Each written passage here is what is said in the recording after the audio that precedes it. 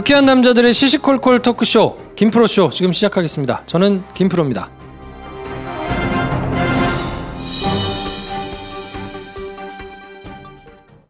제가 집놀이라고 얘기하는 건 집에서 일어나는 모든 일을 놀이로 만들 수 있는 역량이 우리한테 좀 생겨야 된다. 남자 여자 공간에서 그 관계를 얘기하는 게 재밌는 게 참 많습니다. 남자와 여자, 아이들이 덜 싸우고 더 사랑하는 공간, 집. 김진애 박사의 공간 감수성 키우기 프로젝트 집놀이. 전국 서점과 온라인에서 만나세요. 도서출판 밤비.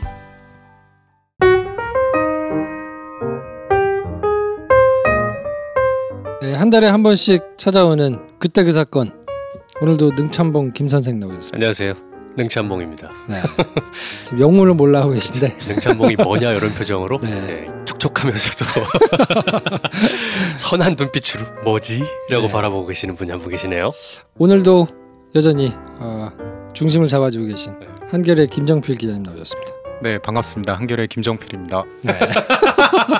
컨트롤C 컨트롤V 하자고 했잖아. 요청. 근데 항상 왜 똑같아. 능참봉인가요? 저희 역사 코너가 하나 있거든요. 매주. 예. 네, 알고 있습니다. 거기 이제 심용환 작가께서 조선시대 능에 관한 설명을 해주시는데 능참봉이라는 벼슬이 있대요. 예. 예전에. 근데 능참봉이 뭐냐면 지금으로 말하면 능관리인이에요. 왕능관리인. 근데 그 능참봉이라는 벼슬이 유일하게 과거 시험을 보지 않고도 들어갈 수 있는 벼슬이래요. 이제 윗사람들이 다이렉트로 오기 때문에 왕이 항상 오잖아요. 네. 인맥 넓히기가 너무 좋고 능참봉을 한 몇 년 잘 수행을 하면 지방관리로 바로 임명이 되는. 그러니까 지금으로 따지면 쪽문인 거죠. 네. 그래서 조선시대 제가 태어났으면 능참봉이었을 것이다. 문고리 권력. 그렇죠. 저의 성향에 딱 맞는다. 네. 그래서 능참봉으로 하기로 했습니다. 자, 김정필 기자님은 인사가 안 나셨다 그러던데. 예, 제가 뜻하지 않게 갑자기 인사가 나서요. 이제 신문 부문 쪽으로 다시 올라가게 됐고 한겨레가 토요 일자 면이 약간 잡지성으로 특별하게 제작이 되는데 그쪽을 제작하는 부서로 가게 돼서 토요판. 네, 토요판. 김정필 기자를 만나려면 편이죠. 토요일자 한겨레 신문을 사보면 네, 바이라인으로는 이제 토요판 지면으로 인사를 드릴 수 있을 것 같고요. 예, 댓글 잘 달아주십시오. 그래? 토요판을 사가지고 어떻게 댓글 달아?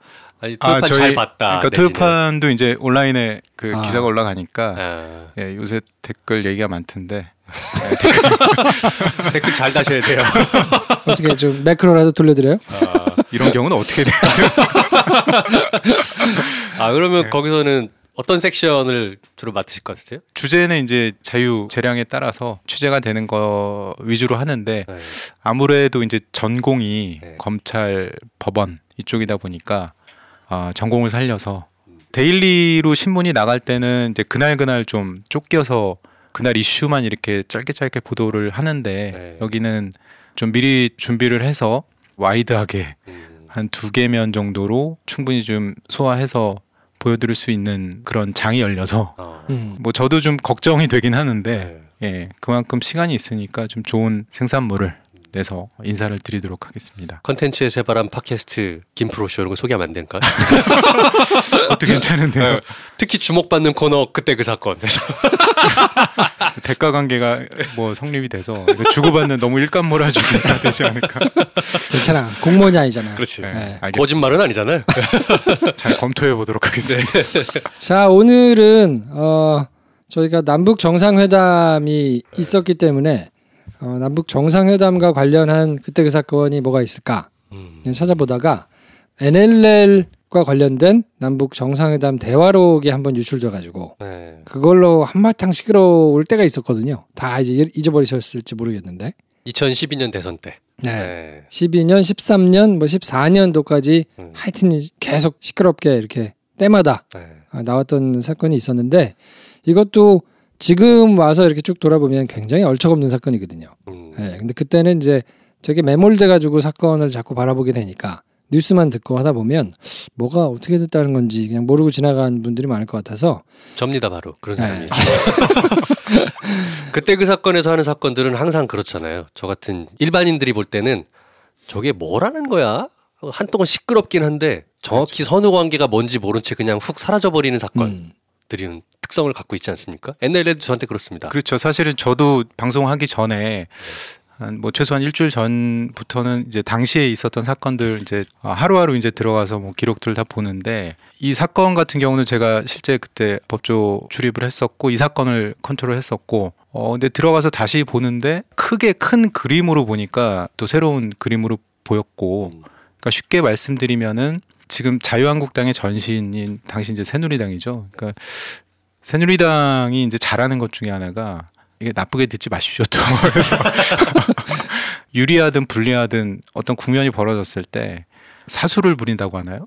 네, 그래서 그 국면을 자기들한테 유리하게 끌고 나가는데 굉장히 능한 그런 정당 같아요. 있어요. 진짜 재주가 있어요. 그거는 뭐 하여튼 구력이 좀 있는 것 같고 수십 년 구력이. 네, 사실은 처음에 발단은 유출되지 말아야 할 대화록이 유출이 돼서 민주당이 문제를 삼았는데 이거를 국면 전환을 해서 결국에 나중에는 검찰을 잘 핸들링 해가지고 자기들에게 유리하게 국면을 이끈 그런 사건이라고 보시면 됩니다. 네. 그래서 이제 무슨 내용이 어떻게 있었는지는 구체적으로 말씀을 좀 드릴 테니까 아주 세세하게 자세한 내용들은 뭐 기사를 찾아보면 다 나오는 것들이라 큰 흐름이 이제 어떻게 진행됐는지를 한번 꿰드리는데 초점을 둬서 한번 해볼 거고요. 2007년에 노무현 전 대통령하고 김정일 전 국방위원장이 두 사람이 만났잖아요. 정상회담을 이제 2007년 10월에 가졌는데 10월 3일 날 10월 4일 날 남북 정상 선언문을 발표했고 14 공동선언. 네, 이때 당시에는 녹화를 못하게 해가지고 녹화를 안 한 상태에서 그냥 들어가서 오프라인으로 자기들끼리만 회담을 한 거예요. 네. 우리는 우리대로 녹음하고 저쪽은 저쪽대로 녹음하고 그래서 그걸 나중에 와가지고 이제 복귀를 하는데 그때 이제 당시 화면을 보시면 아시겠지만 조명균 당시 이제 청와대 비서관이 뒷자리에 앉아 있거든요. 조금 멀리. 그 코에 이렇게 뭐 크게 사막이 나신 분, 네. 그죠? 예. 비주얼만 보면 중국 분 같아요. 네, 그래서 뒷자리에 저기 멀찌감치 떨어져 앉아가지고 녹음을 한 거라서 네. 중간중간에 이제 잘 녹음이 안 되기도 하고 뭐 이런 것들이 좀 있더라고요. 나중에 녹취록을 이렇게 쭉 풀어놓은 걸 보니까. 뭐 아무튼 그래서 이제 그걸 가지고 2008년에 국정원에서 노무현 김정일 대화록 검토 보고서라는 보고서를 자기들이 녹취한 걸 바탕으로 해가지고 쭉 이제 만들어내거든요. 근데 뭐 이거는 이제 국정원 내부에서 대통령 지정 기록물로 지정을 하게 되면 못 열어보잖아 아무도. 그렇죠. 30년 동안 못 열어보니까 혹시나 그 다음번에 대통령이 이제 정상회담을 하게 되거나 이러면 그 이전에 뭔 얘기를 하는지는 알아야 될 거 아니에요. 김정일이 계속 살아있으면 아니 뭐 지난번에 얘기한 거 몰라요? 뭐 이렇게 하면 아니 우린 저 묶여 있어가지고 못 열어보고 막 이렇게 할 수가 없잖아. 그쵸. 그러니까 아마 국정원에서 이제 따로 함부로 볼 수 있도록 조치를 해놓은 거 아니겠느냐라는 이제 해석이 있는데 어찌됐든 간에 그거는 차치하고 요게 쭉 그냥 색깔이 드러나지 않고 있다가 2012년에 대선을 앞두고 박근혜 전 후보와 문재인 전 후보가 이제 한참 핫하게 붙었을 때 새누리당 쪽에서 요걸 가지고 이제 패로 이용을 하면서 까기 시작합니다. 안보 파리를 그때 한참 했었죠. 그래서 새누리당의 정문원 의원이 국회 외통위 국감에서 노무현 전 대통령이 NLL을 포기하겠다 하는 발언을 김정일을 만났을 때 했었다라는 거를 이제 얘기를 하면서 일파만파 파문이 일기 시작했습니다. 그게 이제 이 사건의 발단, 그러니까 시발점이 되는 거죠. 그때 이후로 정문원 의원이 이제 이 정보를 수집하게 된 경위는 정 의원이 2009년에서 2010년에 그 청와대에서 이제 통일비서관을 했었어요. 네. 그 당시에 청와대에 파견 나와 있던 국정원 직원을 통해서 대화록을 열람을 하게 되고 그때 이제 수집한 대화록의 내용 일부를 이제 공개를 하게 된 거죠. MB 정부 때 통일비서관 그렇죠. 했었던 거죠. 네. 이때 이 발언이 있고 난 다음에 굉장히 막 시끄러울 거 아니겠습니까? 당일날 바로 이제 노무현 재단에서는 반박 성명을 내고 민주당에서도 막 들고 일어나고 당시에 이제 비서실장을 했던 문재인 당시 의원이 반박하는 거를 기자회견을 합니다. 그래서 정문원 의원 발언이 사실이라면 내가 책임지겠다라는 얘기도 했는데 진언은 안 돼요. 어차피 이걸로 이제 불을 붙이기 위해서 시작을 한 거기 때문에 그렇죠. 그러면서 한참 이걸로 이제 시끄럽게 핫하게 뭐 거의 종편이나 이런 데서는 포기한 것으로 보일 수 있게. 그렇죠. 그러니까 나중에 밝혀진 걸로는 정문원 의원이 월간 조선에도 줬고 이미 실제 내용을 이거 써라. 그리고 뭐 그 앞에 이제 준 문건의 그 앞에 표지 보면은 뭐 배포하라는 식의 글귀도 있었고 이거를 조직적으로 퍼뜨리려고 거의 광고하다시피 했어요. 그래서 이게 있은 이후로 이제 고소고발이 당연히 뭐 그러지 않겠습니까? 막 양쪽 그렇죠. 진영에서 이제 고소고발이 막 이어지고 10월 29일 날 남부지검으로 처음에는 이제 돼 있었는데 국회에서 했었으니까 이걸 이제 중앙지검으로 가져옵니다. 그래서 공안 일부에 이제 배당이 되고 12월에는 김무성 당시 이제 선대 본부장이었는데 박근혜 전 후보하고 같이 유세를 하는 자리에서 이 대화록 일부분을 그냥 막 읽어요, 줄줄. 그렇죠. 그러니까 그게 부산 유세장하고 뭐 한 두 군데 됐는데 노무현 전 대통령이 2007년 정상회담 당시에 NLL을 포기하는 발언을 했다. 이런 취지의 발언을 했다면서 쪽지를 들고 읽습니다. 그게 종이를 이제 들고 막 읽었죠. 그렇죠. 그게 이제 영상에도 다 녹음이 돼 있고 우라카이를 하려면 좀 소화해서 해야 되는데 그 앞에 이제 정문원 의원이 2012년 10월에 그때 발언할 때 그 내용 거의 그대로 거의 토시 하나 틀리지 않았거든요. 그러니까 그대로 읽다시피 하니까 그때 그게 또 이제 문제가 됐던 거죠. 근데 어쨌든 박근혜 전 대통령이 이겼어요. 당선이 되고 그냥 조용히 묻혀서 지나가나 싶은데 어쨌든 고소고발이 이루어지고 나면 처리는 해야 되잖아요. 고소고발의 주체가 누군가요? 민주당인가요? 민주당에서도 이제 양쪽에서 다 했었죠. 고발했고 서로. 그랬더니 또 이제 무고로 새누리당에서는 맞고소를 하고 뭐 이런 사건이 이제 굉장히 있었거든요. 그러니까 이제 검찰은 이게 서로 이제 쌍피 사건 같은 경우는 이제 그런 게 있습니다. 이 권력이라는 거는 냉정하게 얘기하면 이기면은 위너가 전부 가져가는 구조잖아요. 저희 대통령제 하에서는. 그리고 나머지는 전부 전리품이잖아요. 쉽게 얘기하면 뭐 검찰도 승자의 전리품처럼 행사가 되고 검찰, 국정원, 국세청 등등 다 이제 승자의 전리품으로 그렇죠. 품에 안기는. 그렇죠. 뭐 이번 정부는 안 그렇다 쳐도 그건 뭐 논외로 하고. 그러니까 그 당시에 이제 검찰 입장에서는 민주당하고 새누리당 양쪽에서 이제 들어오니까 쌍방이 이제 뭐 그런 사건에서는 그냥 처음에는 털어줬어요. 그러고 나서 그 이후에 이제 박근혜 정부가 들어오고 나서 중반에 문제가 좀 되죠. 근데 그 문제가 된 계기가 박근혜 정부 집권 초기에 여당이 굉장히 좀 핀치에 몰릴 때였어요. 그때 이제 국정원 댓글 사건 2013년이죠. 잘 기억하시겠지만. 저희 그때 그 사건 댓글 특집을 들어보시면 그 사건이 잘 설명되어 있습니다. 2월 달쯤에 MB가 살짝 이제 조선일보하고 얹혀가지고 이제 2월 달에 바톤 터치를 할 테니까 그때 조선일보하고 인터뷰할 때 뭐라고 얘기했냐면 내용을 봤는데 뭐 국격이 떨어지는 것과 더불어서 국민 정서상으로 안 좋은 내용이다. 뭐 이 정도만 언급을 하거든요. 그러니까 뭐 사실상 보기에는 NLL 포기했다고 봐야지 뭐 이런 뜻으로 이제 읽힐 수 있도록 뉘앙스를 그렇게 했군요. 뉘앙스를 이렇게 해놓고 그리고 난 다음에 2월 21일 날 검찰이 전부 다 무혐의를 합니다. 정문원도 무혐의를 하고 맞고소를 당한 이해찬 전 의원도 무혐의를 하고. 요 시점이 보니까 2013년 2월 말이잖아요. 그럼 이제 박근혜 대통령 취임 직전에. 그러니까 이제 새로 시작하자는 그런 이제 대관식 해야 되니까. 그렇죠. 업종을 하고 끝내. 끝내. 이런 거죠. 자, 새로 출발합시다. 뭐 이런 의미에서. 근데 민주당이 반발했어요. 그래서 이제 무혐의 처분을 한 거니까 이런 건 이제 항고를 할 수 있게 돼 있거든요. 그래서 항고를 합니다. 그랬더니 그 이후에 한 5월 정도 가가지고 그냥 조용히 항고 기각을 하거든요. 그리고 2013년 6월 달에 이제 관련자를 뭐 전원 다 이제 무혐의를 이제 처분을 해가지고 완전히 이제 끝내는데 6월 달이면 이제 어떤 때냐. 국정원 댓글 사건으로 한참 떠들썩하게 4월 1일부터 수사가 이제 특별수사팀이 꾸려져가지고 수사를 막 시끌벅적하게 하고 권은희 의원이 나와가지고 또 막 이제 폭로를 하고 그 뒤로 막 시끄럽게 진행이 되다가 6월 14일 날 기소를 했거든요. 원세훈 전 국정원장을 이제 선거법 위반 혐의 등으로 이제 기소를 했죠. 고 권은희 의원이 나와서 폭로한 사항들은 셀프 감금에 대한 김하영 씨에 대한 내용들이 주로. 그때 당시 이제 경찰이 수사를 할 때 포렌식 해가지고 하지 못하도록 서울청장이었던 당시 김용판 서울청장이 지시를 해가지고 영장도 듣고 와야 되겠다.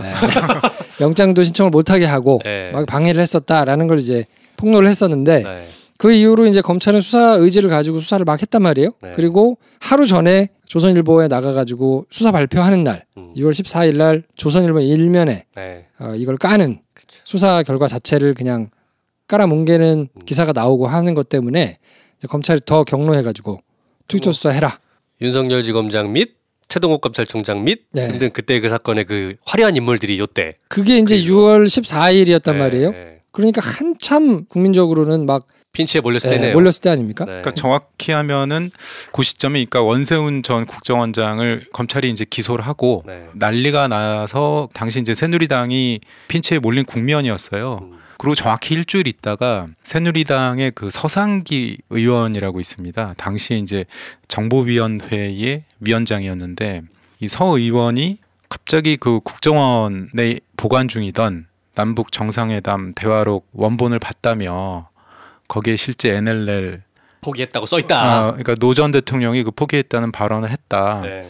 그러니까 느닷없이 일주일 있다가 이 카드를 들고 나오는데 새누리당 입장에서는 이게 주요했어요. 그러고 나서부터는 모든 언론이 이제 그 페이스로 다 따라갔습니다. 그러니까 참고로 이제 국회 정보위 같은 경우는 국정원에 있는 정보는 바로 공개가 안 되거든요. 그러니까 네. 국정원법상 이게 외부 공개가 안 되기 때문에 보통 이제 국회 출입하는 정치부 기자들이 국회 정보위라는 곳이 있는데 이 정보위가 이제 국정원의 상임위원회예요. 그러니까 여기서 이제 상임위의 정보위 위원들이 국정원장한테 보고를 받고 그건 이제 비공개입니다. 네. 그러고 나서 이제 기자들한테 의원들이 브리핑 하듯이 이제 그 정보 내용을 공개하는데 이 서상기 위원장이 이제 그런 방식으로 해서 NLL 포기 발언이 있었다라고 이제 어떻게 보면 이슈 전환을 시도했던 거죠. 그리고 네. 그게 성공을 했던 거고. 실제로 잘 먹혔는데 그때 이제 새누리당 소속 정보위 의원들이 국정원에다가 발언 발췌본을 달라라고 요구를 합니다. 근데 민주당에서는 안 된다 반대를 했죠. 근데 강행을 해가지고 열람을 국정원에서는 그래요 보세요 하고 주거든요. 네. 민주당에서는 열람을 거절하고 새누리당 의원들만 이제 본 상태가 된 거예요. 그러니까 실체를 국민들은 본 적이 없고 네. 그 실체를 봤다 하는 사람들이 몇 명 나와서 이거 내가 봤는데 내가 보니까 있더라. NLL 포기했다는 발언이 있다. 어. 그러면서 계속 나오는 상황이 된 거예요. 정청래 의원이 이때 정보위를 했다고 팟캐스트에서 이때 상황을 묘사한 거를 꽤 많이 얘기했었어요. 제가 기억이 나요. 그래서 국정원에서 발췌본을 민주당 의원들은 보는 걸 자체를 거부한 거예요. 열람 자체를 우리는 볼 수 없다라고 했는데 자기 그 사무실 앞에 이렇게 던져놓고 갔대요. 네. 근데 절대 열어보지 마라. 그냥 다시 반납해라 해가지고 안 봤다. 근데 새누리당 사람들 그걸 보고 나서 정보위 간사들이라는 사람들이 나와가지고 열라 이렇게 떠들었다라는 얘기를 팟캐에서 많이 했습니다. 그렇죠. 기억이 나네요. 결국에는 그래서 그럼 이제 국가기록원에 또 보관돼 있다고 하니 네. 그럼 국가기록원에 있는 걸 한번 봅시다. 원본과 대조를 하자 그러면 네네. 차라리. 그래가지고 이제 의원들이 실제 가가지고 이게 자료가 워낙 방대하니까 이제 검색어를 몇 개 지정을 해서 검색을 했는데 결과적으로는 그게 나오지 않았죠. 네. 그 전에 이제 굉장히 복잡한 일들이 있는데 네. 일단 당시 문재인 전 의원이 정상회담 대화록 전문을 이럴 거면 공개하자. 국회에서 이렇게 절차에 따라가지고 할 수 있으니까 공개를 하자. 그리고 네. 포기 발언이 사실이면 내가 정계 은퇴하겠다라고 강수를 던졌는데 잘 먹히지 않아요. 먹히지 않고는 막 고소고발이 이때 또 막 빈번하게 이루어지거든요. 민주당이 뭐 서상기, 윤재욱, 정문원, 조명철, 조원진 이 사람들이 이제 정보위 소속 의원들이니까 이 사람들을 다 대통령 기록물 관리법, 국정원법 뭐 이런 거 위반 혐의로 다 고발을 막 하거든요. 그리고 막 이렇게 시끄럽게 막 논란이 오고 가다가 7월 2일 날 국회에서 그래 그러면 까보자라고 이제 합의를 합니다.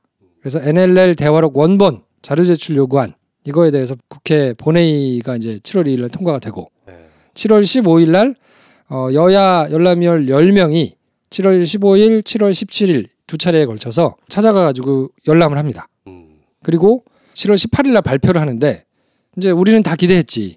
뭐가 이게, 사실이냐. 사실이 뭔가를 얘기할 줄 알았지. 네. 근데 7월 18일 날 발표하는데 국가기록원에 대화록이 없다. 정말 이 실종 사건으로 그때 귀결이 되는가 했었죠. 대화록이 없다. 이게 무슨 말이야 이게. 그렇죠. 국가기록원에 대화록이 없다니. 공교롭게 그 발표가 나고 당시 이제 박근혜 대통령이 국가기록원에 기록이 없다라고 발표가 나고 국무회의를 빌어서 그렇게 프레임 전환을 하죠. 국가의 근간을 흔드는 사초 실종 사건이다. 그러니까 기존의 기밀 유출 사건에서 사초 실종 사건으로 완전히 프레임이 전환돼요. 약간 이런 거네요. 기밀 유출이 있었고 진위 공방이 그렇죠. 하나 있고 그걸 확인하기로 들어갔는데 갑자기 사초 실종. 그렇죠. 점점 국가기록원에 이 대화록이 왜 안 간 것이냐. 뭐 이거를 따지는. 그래서 새누리당이 실제로 2007년 남북 정상회담 회의록 그 실종된 거 관련자들을 전부 다 고발을 하거든요. 그래서 그 사람들을 찾아다가 발본색원에서 처벌을 해야 될 일이다 라고 막 떠들기 시작하니까 이게 국가 간 정상끼리 비밀리에 한 회담 내용을 이렇게 그냥 절차도 거치지 않고 막 유출해가지고 얘기하고 선거에 사용하고 막 이런 게 말이 되느냐. 이건 굉장히 국격이 우스워지는 꼴이다라고 이제 얘기를 하다가 그게 갑자기 바뀐 거예요. 누가 빼돌렸어? 누가 왜 이게 도대체 없어진 거야? 아마도 MB 정부 초기에 노무현 전 대통령이 이제 봉하마을로 대통령 기록물을 가져가셨던 약간 그거를 프레임 전환의 어떤 모티브로 쓴 건 아닌가 싶은 의심은 드네요. 예, 그 맥락에서 요거는 좀 설명을 드리고 이해를 하시고 다음으로 넘어가면 좋을 것 같은 게 2007년에 노무현 전 대통령과 김정일 국방위원장이 남북 정상회담을 갖고 그거를 이제 녹취를 하죠. 녹취록을 이제 그냥 풀어서 정말 날 것 그대로 그걸 초본이라고 하는데 그거를 이제 국정원에 넘겼어요. 한 분은 국정원에 넘기고 한 분은 이제 청와대에 갖고 있고 노무현 전 대통령은 국정원에 이제 다 넘기라고 하면서 무슨 얘기를 했냐면 이 완성본을 만들어라. 이제 녹취록을 다 풀어가지고 완성본을 만들어서 국정원에서 갖고 있어라. 그리고 기존에 갖고 있던 초본은 삭제를 하라고 그랬어요. 그러니까 왜 그러냐면 이게 초본이라는 거는 이게 대화를 할 때 정제되지 않은 언어로 대화를 하잖아요. 그걸 그냥 날 것 그대로 받아 쓴 텍스트거든요. 그러니까 이게 외부에 공개됐을 때는 불필요한 오해를 낳을 수 있다. 그러니까 완성본도 있고 녹취록도 국정원에 보관이 돼 있으니 기존에 갖고 있던 초본은 삭제하라고 했거든요. 근데 초본을 노무현 대통령이 보고받고 삭제하라고 지시하고 이 과정을 청와대 내부 전자결제 시스템이 있어요. 그러니까 이걸로 이제 처리를 했는데 이거를 노 전 대통령이 퇴임하면서 이지원 시스템이라고 그거를 이제 행안부에다가 그거를 좀 만들어 달라고 예산 신청을 했는데 행안부가 거절을 합니다. 그러니까 사비로 이지원 시스템 만들어 가지고 봉하마을에 갖고 가는데 거기에 이제 그게 좀 있었던 거죠. 그 당시에 이제 삭제가 됐죠. 전산상으로는.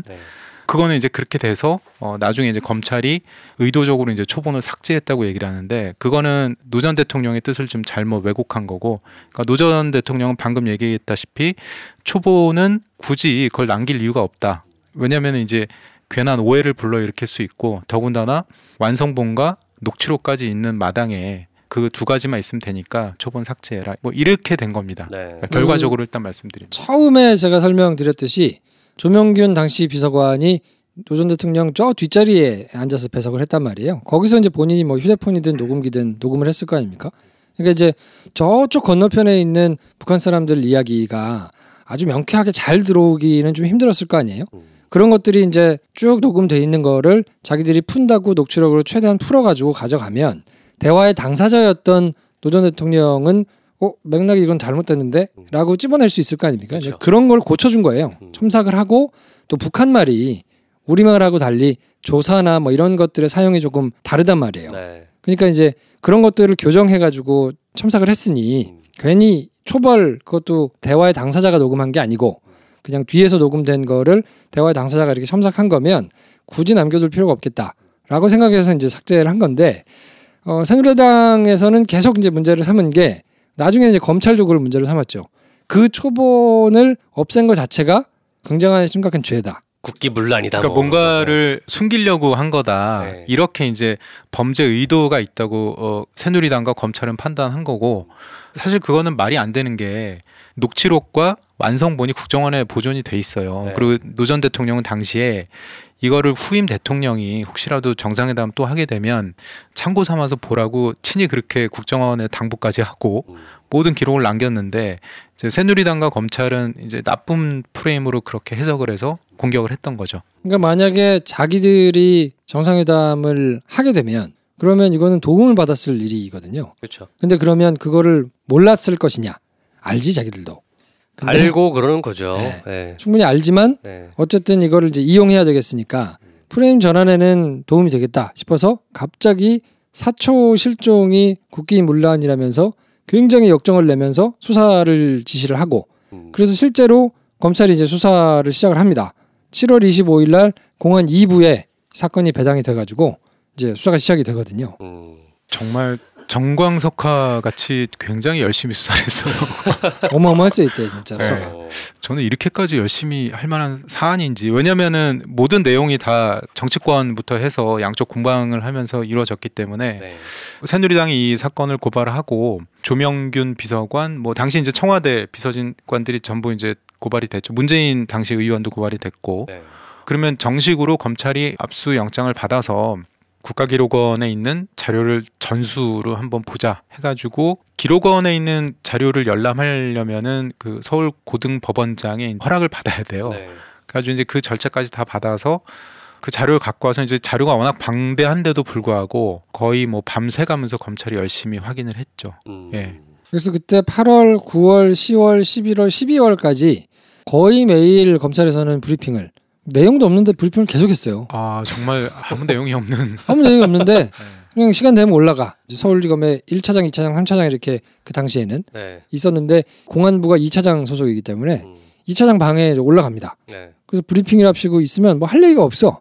뭐 어제 있고 오늘 있고 그냥 뭐 쓸데없는 얘기만 계속 이제 하는데 그거를 계속 했어요.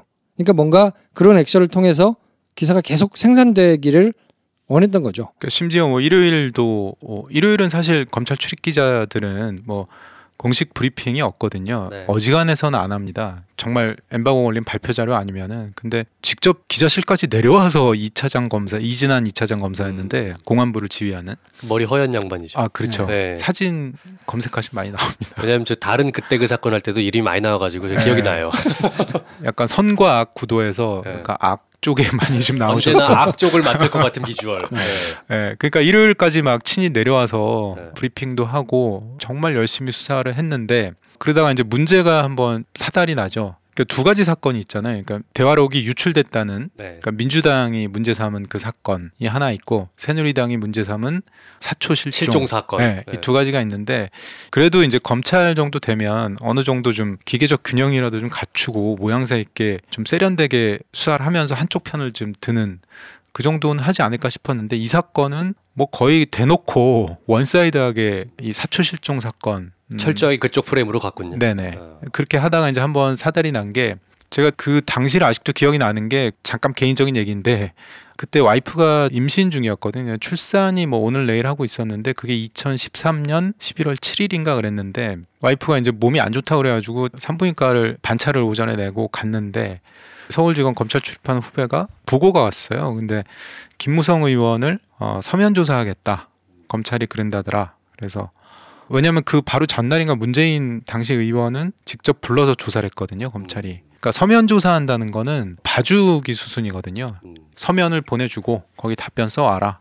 그럼 우리가 그냥 거기 맞춰서 대충 해주겠다. 이런 뜻인데 그러니까 김무성 의원은 서면 조사를 하겠다. 이제 그렇게 검찰이 풀을 했다는 보고를 받고 와이프한테 미안하다는 얘기를 하고 검찰로 바로 가서 그런 거 있잖아요. 그러니까 이런 기사는 꼭 내 손으로 써야겠다라는 그런 생각이 좀 들어서 그래서 복귀를 해서 제가 처음에 전화를 건 게 김무성 의원실 보좌관이었어요. 제 후배를 시켰나 하여튼 그랬는데 확인을 해보니 김무성 의원실 쪽에 서면 질의서가 도착한 거는 그날 기준으로 한 달 전에 도착을 했더라고요. 검찰이 이미 이제 김무성 의원은 서면 조사하기로 작정을 했던 거고 그런 상황에서 이제 이게 저희가 뭐 인터넷으로 일단 보도를 하니까 검찰이 당황한 거예요. 김무성 의원 쪽도 당황을 하고 김무성 의원 쪽에서는 이렇게 우리가 부당한 그런 뉘앙스 받으면서 수사가 쉽지 않다 그러면서 공개적으로 나가겠다. 그러니까 검찰이 난감하게 된 거예요. 서면 조사하려고 그랬는데 나오겠다고 하니까. 네. 그래서 제가 당시 이제 이진한 차장검사한테 전화를 해서 서면 조사를 하기로 결정했냐 했더니 첫 마디가 검토 중이라고 하더라고요. 저는 이제 김무성 의원실 쪽에서 한 달 전에 서면조사서 받은 걸 확인을 했거든요. 네. 가만히 있다가 김무성 의원실에서 한 달 전에 받았다고 하던데 했더니 거의 아무 말도 못해서 그 답변을 받고 그날 기자들 쓰는 용어로 조졌죠. 조지고 결국에는 그 다음 날인가 김무성 의원한테 이제 출석 통보를 합니다. 그래서 김무성 의원이 검찰에 출석해서 조사를 받게 되죠. 그리고 그때 이제 그 유명한 말씀을 남기죠. 찌라시에서 보고 한 거다. 그러니까 원래는 출석하는 당일날도 날짜를 검찰이 정말 기가 막히게 잡아준 게 그날이 김진태 검찰총장 후보자 청문회하는 날이었어요. 보통 총장 청문회하는 날은 기자들이 이제 그쪽으로 다 시선이 쏠리거든요. 네네. 출입 기자들은. 그러니까 그날 상대적으로 이제 기자들이 바쁜 날 선택을 해준 게 아닌가. 그래서 그날 김무성 의원이 출석을 하고 그것도 오후 3시에 와가지고 밤 12시쯤 돌아가는데 오후 3시에 출석한 것도 오전까지 얘기를 안 해주다가 검찰이 거의 뭐 출석할 때쯤 다 돼가지고 풀을 해줬어요. 오후 3시에 와서 밤 12시까지 조사하면 거의 조사 안 했다고 보시면 돼요.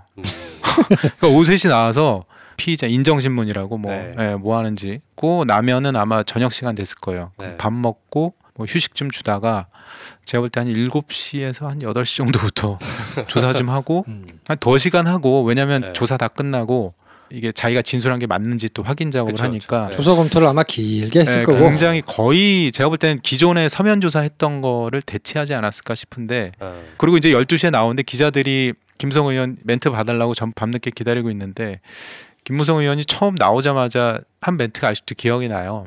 그 질문을 한 것도 아닌데 묻지도 않았는데 첫 마디가 굉장히 강도 높은 조사를 받았다. 그리고 뭐 이렇게까지 뭐 할 줄 몰랐다 그러면서 뭐 서면 조사보다 훨씬 많은 양의 질문을 받았다. 경위가 그러니까 어디서 보고 정보를 수집한 거냐? 그때 이제 찌라시를 보고 얘기를 했다. 이제 그런 명언을 남기셨죠. 요 타이밍이 댓글 수사 때문에 난리가 나서 최동욱 검찰총장이 혼외자 사건으로 날아가는 시점 전후. 날아가고 난 그리고 그 직후 후에요. 네. 2달쯤 후에. 그렇죠. 네. 그러니 검찰 쪽에선 정권에 납작 엎드리겠다고 이미 이제 정리 끝. 그러고 나서부터 흘러가는 이 수사 상황은 방금 말씀하신 상황. 이렇게 대충 퍼즐이 맞춰지네요. 저도 이번에 이제 다시 사건을 정리하면서 보니까 다른 사건들하고 맞춰 보니까 국면 조정용 있잖아요. 네. 그때 이제 덮어야 할 때. 그러니까 왜냐하면은 이 NLL이라는 거는 뭐 우리 국민들한테 굉장히 좀 예민한 문제잖아요. 네. 그리고 뭐 보수층을 결집하는데도 굉장히 좋은 소재고 이거는 사실 NLL 포기라는 단어 하나만 던져도 누가 뭐 어떤 맥락에서 했는지도 중요하지도 않고 다 필요 없죠. 그냥 다 덤벼들어서 욕을 하는 그런 소재이기 때문에 그런 걸로 활용하려고 이런 거를 검찰에 던져주고 장사를 한 게 아닌가 싶습니다. 약간 그런 몇 가지 키 워딩들이 있잖아요. 대북 장사할 때. 퍼주기 그렇죠. 뭐 이런 단어랑 NLL 포기 요거는 그냥 워딩이 주는 어감만으로도 저기는 빨갱이 우리는 자유대안 이렇게 확 나눠버리는 그렇죠. 악의적인 워딩이잖아요. 근데 사실 뭐 퍼주기로 한다면은 나중에 밝혀진 거지만 이명박 전 대통령 재임 말기에 당시 청와대 비서관이 북한 뭐 인사를 만나가지고 정상회담 하기로 이제 뭐 논의를 하다가 결렬이 됐는데 그 다음 달인가 북한 쪽에서 무산됐다고 하면서 이명박 정부가 돈 봉투를 들고 왔다. 그렇죠. 이렇게 공개를 해서 난리 난 적인데 퍼주기면은 그것도 만만치 않은 퍼주기죠. 뭐 그런 식으로 하면 하여튼 그런 일화들도 있었습니다. 검찰 내부의 기류는 일단 총장이 주도권을 쥐고 있기 때문에 공안의 분위기하고 특수의 분위기하고는 조금 다르기는 할 거란 말이에요. 그리고 공안에 있는 사람들은 아무래도 지금까지 쭉 지탱해온 뭐 밀어주고 끌어주고 해온 거에 영향을 받았을 거라고 보기 때문에 지금 말씀드린 이런 프레임을 하고 싶었던 그런 심정적인 마음은 훨씬 더 있었을 거예요. 근데 이걸 티나게 막 하기가 총장이 저렇게 약간 버티고 있는 상황에서는 쉽지 않단 말이에요. 자기도 이제 찍혀 날아갈 수 있으니까. 그래서 이제 기계적인 중립 내지는 아까 말씀드린 그런 초식이라도 쓰려고 이렇게 했었을 텐데 이때는 최동욱 검찰총장이 날아가고 그 다음 총장을 이제 뽑느냐 마느냐 하고 있는 막 이런 상황이어서 권력 공백기였네요. 완전 공백기였죠. 그렇죠. 그러니까 이때는 정말 그냥 자기들 맘대로 막 할 때였기 때문에 뭐 이런 일이 지금 벌어졌다고 보시면 될 것 같고요. 그래서 그때 문제가 한번 됐던 게 당시 이제 청와대에 있던 이중희 민정비서관 검찰 있다가 파견관 이중희 비서관과 뭐 이 수사를 담당했던 공안 2부장이 뭐 직접 통화하고 이러다가 한번 걸린 적이 있어요. 그러니까 이런 정도로 최동욱 총장이 좀 안 좋게 나가면서 공백기에 검사들이 정치적인 어떤 표현이 좀 과할 수도 있는데 칼춤을 췄던 게 아닌가. 그러니까 정치권의 입장 정리한 거죠 뭐. 그래, 이 정권에는 이렇게 해야 내가 편하다. 기사는 쓰지 않았는데 모 인사한테 들었던 걸로는 조영곤 서울지검장이었는데 조영곤 서울지검장도 나중에는 결국 이제 최동 청장이 나가고 나서 국정원 사건에 새누리당 쪽 편을 들다가 이제 윤석열 당시 팀장하고 마찰을 빚어서 이제 나가게 됐는데 조영곤 당시 서울중앙지검장이 남북정상회담 대화록 사건 관련해서 특정 정보를 새누리당 모 의원한테 좀 리크를 했다는 얘기도 있었어요. 흘렸다. 네. 네. 뭐 그런 얘기가 있을 정도로 검사들이 당시에는 좀 상당히 정치적으로 돌변했던 그런 시기가 아니었나. 뭐 특히 도드라지게 보였던 인물들이 윤상현, 김무성, 서상기 이런 사람들이었거든요. 제가 모 인사라고 했는데 그 중에 한 분을 말씀하셔가지고 셋 중 한 분한테 네. 왜냐면 자료가 갔답니다. 네, 모르겠어요. 셋 중에 누군지는. 근데 윤상현 의원 같은 경우는 굉장히 선봉에 섰었거든요. 이 일이 터지고 나서부터 뭐 엄청나게 뭐 때려붙고 막 난리를 뭐 사실상 대단했죠. 포기한 거다 뭐 난리를 부리다가 마지막에 최고위원직을 놓고 나올 때 나오는 날 브리핑을 뭐라고 했냐면 사실은 노무현 전 대통령이 포기라는 단어는 쓰지 않으셨다. 아 진짜 윤상현스러운. 네, 정말 그 양반스럽네요. 그리고 굉장히 큰 꿈을 품으셨던 것 같다. 뭐 이렇게 뭐 공동으로 뭐 수역을 뭐 해가지고 뭐 이랬던 것 같다. 뭐 그런 말씀을 했던 건 아니다. 뭐 이러고 그 말씀을 지금 왜 하세요?라고 물어보니까 그거에는 대답을 안 하시고. 네. 박근혜 대통령을 누나라고 했던. 그렇죠. 네. 친분을 과시하기 위해서.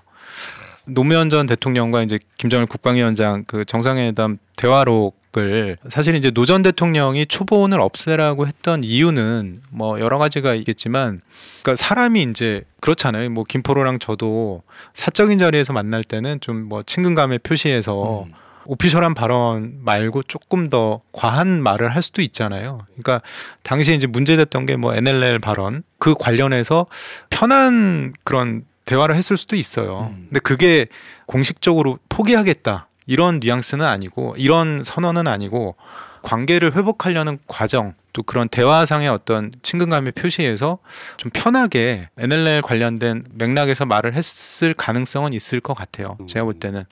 정확하게는 정문원 의원이 자기가 봤다고 하는 남북 정상회담 대화록의 NLL 발언은 이겁니다. 그냥 읽어드릴게요. 대화록에서 고 노무현 대통령께서는 김정일에게 NLL 때문에 골치 아프다. 미국이 땅 따먹게 하려고 제멋대로 그은 선이니까 남측은 앞으로 NLL 주장을 하지 않을 것이며 이곳에서 공동 어로 활동을 하면 NLL 문제는 자연스럽게 사라질 것이다. 라고 뭐 구두 약속을 해줬다. 뭐 이런 내용들. 또 하나는 뭐 노 전 대통령이 내가 전 세계를 돌아다니면서 북한이 핵 보유를 하려는 것은 정당한 조치라는 논리로 북한 대변인 노릇을 열심히 하고 있으니까 북한이 나 좀 도와달라.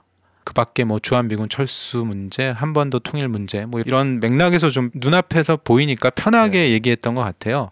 이런 걸 갖고 마치 대통령이 김정은 국방위원장한테 자 우리 NLL 포기합니다. 이렇게 얘기한 것처럼 왜곡을 한 거죠. 그렇죠. 네, 그래서 정확한 대화록에 있는 내용은 아마 좀 봐야 알겠지만 정문원 의원이 얘기했던 워딩은 방금 제가 읽어드린 이 워딩입니다. 예. 그래서 8월부터 12월까지 굉장히 뻑적지근하게 시끌벅적하게 수사가 진행이 되다가 갑자기 사그라들고 아무 없어져요. 그리고는 1년을 넘겨서 2014년 6월 달에 검찰이 최종 이제 수사 결과를 발표하거든요. 대화록 유출 의혹 수사 결과 발표를 하면서 정문원 의원에 대해서는 공공기록물 관리법 위반 혐의로 벌금 500만 원의 약식 기소를 하고 김무성, 서상기, 조원진, 조명철, 윤재옥 의원, 권영세 주중대사, 남재준 전 국정원장, 국정원 1차장, 대변인 관련자 9명에 대해서는 무혐의 처분. 결국에는 대화록을 유출한 거는 맞고 포기 발언은 없었다라는 결론인 거네요. 그렇죠. 그리고 사초 실종과 관련된 민주당 쪽 2명에 대해서는 기소를 하죠. 그래서 초본을 없앤 것은 위반 사항이다. 대통령 기록물 관리법 위반. 네. 당시에 이제 백종천 전 청와대 외교안보실장 그리고 조명균 전 청와대 안보정책 비서관 이 2명이 이제 기소가 되고 문재인 당시 의원은 이제 기소를 하지 않죠. 문재인은 봐주고 나머지 실무자 2명은 어쨌든 없었으니까 기소를 하고 새누리당 쪽은 전부 다 이제 무혐의 처분을 해주고. 예. 김무성 의원하고 이제 권영세 당시 이제 주중대사는 정말 깔끔하게 털어주고, 정문원 의원도 당시에 이제 문제가 됐던 게 혐의가 공공기록물관리법 위반 혐의를 적용해서 500만 원의 약식 기소를 하거든요. 이제 여기에는 좀 이유가 있어요. 검찰이 굉장히 많이 봐준 겁니다. 이게. 그러니까 왜 그러냐면 이 정식으로 하려면 이 형법에 공무상 비밀누설죄를 적용해야지 돼요. 네. 왜냐하면 정문호 의원이 이 정보를 취득하게 된 경위가 본인이 청와대에 있을 때 통일비서관 하면서 그렇죠. 공무상 직무 수행을 하면서 획득한 정보거든요. 이거를 이제 비밀을 누설한 거기 때문에 이 형법에 공무상 비밀누설죄를 적용을 해야 되는데 왜 이 혐의를 적용하지 않고 일반 공공기록물관리법 위반을 했냐면 형법을 적용하면 일반 징역형까지도 가능해요. 근데 공공기록물관리법 위반을 하면 이게 이제 벌금형으로 약식 기소도 가능하거든요. 네. 그래서 이제 낮은 걸로 이제 기소를 한 거고, 왜냐하면 당시 이제 정문호 의원이 국회의원 신분이었기 때문에 국회의원 같은 경우는 선거법 위반으로 벌금 100만 원 이상이 나오면은 의원직을 박탈하게 돼요. 그렇죠. 네, 그러니까 그걸 피해 주려고 제가 볼 때는 혐의가 약한 걸로 그렇게 기소를 했는데, 문제는 그리고 얼마 있다가 법원에서 이거는 신중하게 다뤄야 할 사건이기 때문에 약식 기소를 하면 안 된다. 정식 재판을 회부합니다. 그래서 검찰이 그때 망신을 당하죠. 네. 그래서 약식 기소 같은 경우는 뭐 사안이 간단하고 단순한 그냥 벌금형 사건이라서 심리도 잘 안 해요. 네. 네, 간단하게 하는데 정식 재판 회부되면서 법원에서 이제 재판을 열고 심리를 열게 되죠. 그래서 결국 아까 말씀드린 민주당 쪽 실무자 2명에 대해서는 기소를 했지만 법원에서 무죄가 나와서 그건 이제 무죄로 확정이 됐어요. 네. 그러니까 사실 죄가 안 되는 거를 이렇게 한 거네요. 끌어가지고 죄가 되도록 만든 거고, 나머지 뭐 김무성이나 서상기나 이런 사람들은 사실 문제를 삼았어야 맞는데 그렇죠. 이 사람들은 다 이제 무혐의로 떨어주고 도저히 무혐의로 떨 수 없을 것 같은 정문원 의원에 대해서만 어떻게든 약한 거를 적용해가지고 이렇게 해줄 정도로 검찰이 굉장히 스스로 나서서 정권의 하수인 역할을 해준 거죠. 결국 이제 정문원 의원은 벌금 1,000만 원이 선고가 되죠. 그러니까 이제 기소 부형을 벌금 500으로 하니까 법원도 뭐 그 이상을 너무 세게 하기 어려운 구조거든요. 네. 그러니까 그나마 이제 벌금형으로 이제 유죄를 선고를 했습니다. 예. 이렇게 해서 이제 검찰의 편파적인 수사는 대단원에 막을 내리죠. 근데 이제 구조적으로 이런 식의 편파적인 수사가 어떻게 가능했느냐, 그 부분에 대해서 한번 살펴볼 필요가 있을 텐데, 이 사건 검찰의 수사 자체는 박근혜 정부 첫 해인 2013년에 이제 수사가 시작됐는데, 구조적인 배경을 좀 거슬러 올라가 보면 이명박 정부 이제 임기 말이죠. 2011년 8월에 한상대 검찰총장이 이제 취임을 합니다. 이 한상대 총장이 이명박 전 대통령의 이제 고려대학교 후배기도 하고 공안통이고 웃음소리도 굉장히 커요. 굉장히 독특해요. 그래요? 굉장히 독특해. 제가 본 웃음소리 중에 가장 컸던. 네. 그러니까 이게 그냥 크다는 정도가 아니라 특이해요. 예전에 이제 법무부에서 같이 일했던 분 얘기 들어보면 한 건물에 이제 방이 끝에서 끝이었는데 그게 들리더래요. 웃음소리가. 웃음소리가 굉장히 특이하게 큽니다. 네. 그래서 하여튼 한상대 총장이 이제 취임을 하는데, 이게 대통령 입장에서는 이제 임기 마지막 해가 되면 사정기관의 수장을 앉힐 때 자기 사람을 앉혀야 돼요. 아무래도 그렇겠죠.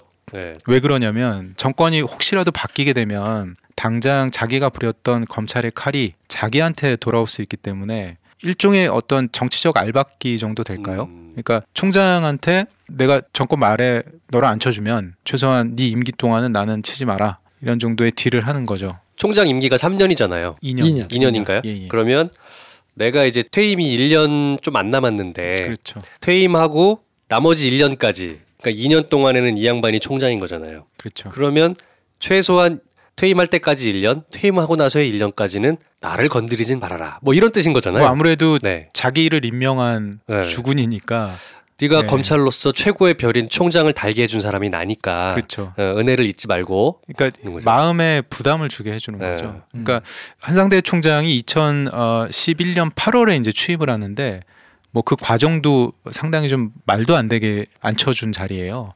제가 나중에 들은 얘기로는 취임하기 전날 청와대를 들어갔다고 해요. 뭐 정확하게 뭔 대화를 나눴는지 모르겠지만 옆에 배석차 이제 같이 갔던, 배석은 하지 않고 같이 이제 청와대에 갔던 분 얘기로는 충성맹세 비슷하게 하고 왔다.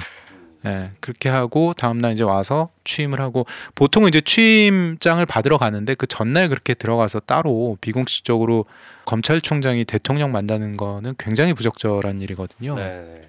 이제 그렇게 해서 결국에는 2011년 8월에 한상대 총장이 취임을 하고 취임사에서 그런 조짐을 좀 이렇게 풍깁니다. 그러니까 취임사가 정말 독특했는데 이제 취임사 내용 보면 그런 대목들이 들어가요. 뭐 종북 좌익 세력들을 발본색원해야 된다. 검찰총장 취임사에서요? 예. 그리고 뭐 무슨 부패를 뿌리 뽑아야 된다 이러다 뭐 이렇게 뿌리를 많이 뽑으시는지. 그래서 중간에 갑자기 종북 좌익 세력을 뿌리 뽑아야 된다라는 표현이 들어가는데, 그리고 근데 제가 제 기억으로 종북이라는 표현을 그때 처음 본 것 같아요. 이게 친북이라고 하면은 너무 거리감이 있어 보이고 일반인이 보기에는, 종북이라고 하면은 범위가 굉장히 넓죠. 갖다 붙이기 좋은 거예요. 북한 뭐 국기 같은 것만 들고 다녀도 친북이라고 하면 그런데 종북이라고 하면 왠지 그런 것 같고. 그러니까 종북이라는 단어를 그때 쓰고, 취임사에 또 뭐가 등장하냐면 검찰은 체제의 수호자라는 표현을 써요. 저는 검찰이 체제의 수호자인지 처음 알았거든요. 그러니까 검찰청법에 보면 검사는 이제 공익의 대변자고 정치적인 중립을 지키고 권한을 남용하지 않는다. 뭐 이런 대목들이 들어가 있습니다. 근데 체제라는 거는 그거는 검찰이 신경 쓸 부분은 아니죠. 그러니까 검찰은 그냥 공익의 대변자로서 법을 집행하고 거기에 맞춰서 이제 사건 처리하면 되는데, 그때부터 이제 취임사에서 앞으로 이제 어떻게 하겠다는 그런 뉘앙스를 이제 그대로 풍기죠. 이제 결국에는 그 얘기는 어떤 공합 정국을 조성해서 이명박 정부의 어떤 그 여당 정부가 넘어가지 않도록 작업들을 하겠다, 이런 냄새들을 많이 풍기죠. 내년에 있을 대선을 관리하겠다 이런 뜻으로 들리기도 하네요. 바로 그 얘기예요. 예. 그리고 실제 이제 그런 양상들이 벌어집니다. 그러니까 왜냐하면 2012년에 상반기에 총선이 있고 하반기에 이제 대선이 있었어요. 이전 대통령 입장에서는 검찰총장을 수장을 하나 이제 자기 사람 앉혀가지고 이제 임기 후도 대비하고, 그리고 왜냐면은 이명박 정부에서 뭐 당시 이제 후보가 문재인 후보였으니까 정권이 바뀔 경우에는 이게 본인으로선 저지른 일이 있기 때문에 감당이 안 됐을 거예요. 그러니까 지금 이명박 대통령 퇴임하고 지금 한 6년 지나서 수사했는데도 이 정도 나왔는데 정권이 바로 바뀌어서 아마 당시 수사했으면은 즉시 쳤으면 난리 났겠네요. 지금 아마 강도나 뭐 드러난 진실이 한 100배 정도 나오지 않았을까. 그러니까 이명박 전 대통령 입장에서는 퇴임 후도 대비하고 다음 정권에 대한 자기가 원하는 사람, 정권 교체되지 않도록 관리하기 위해서 검찰을 이제 공안 정국을 꾸릴 수 있는 그런 라인업으로 이제 짜려고 한상대 총장을 이제 취임을 시킨 거죠. 그리고 2012년에 대검찰청의 공안과가 이제 3과였는데 아마 한 과가 더 늘어날 거예요.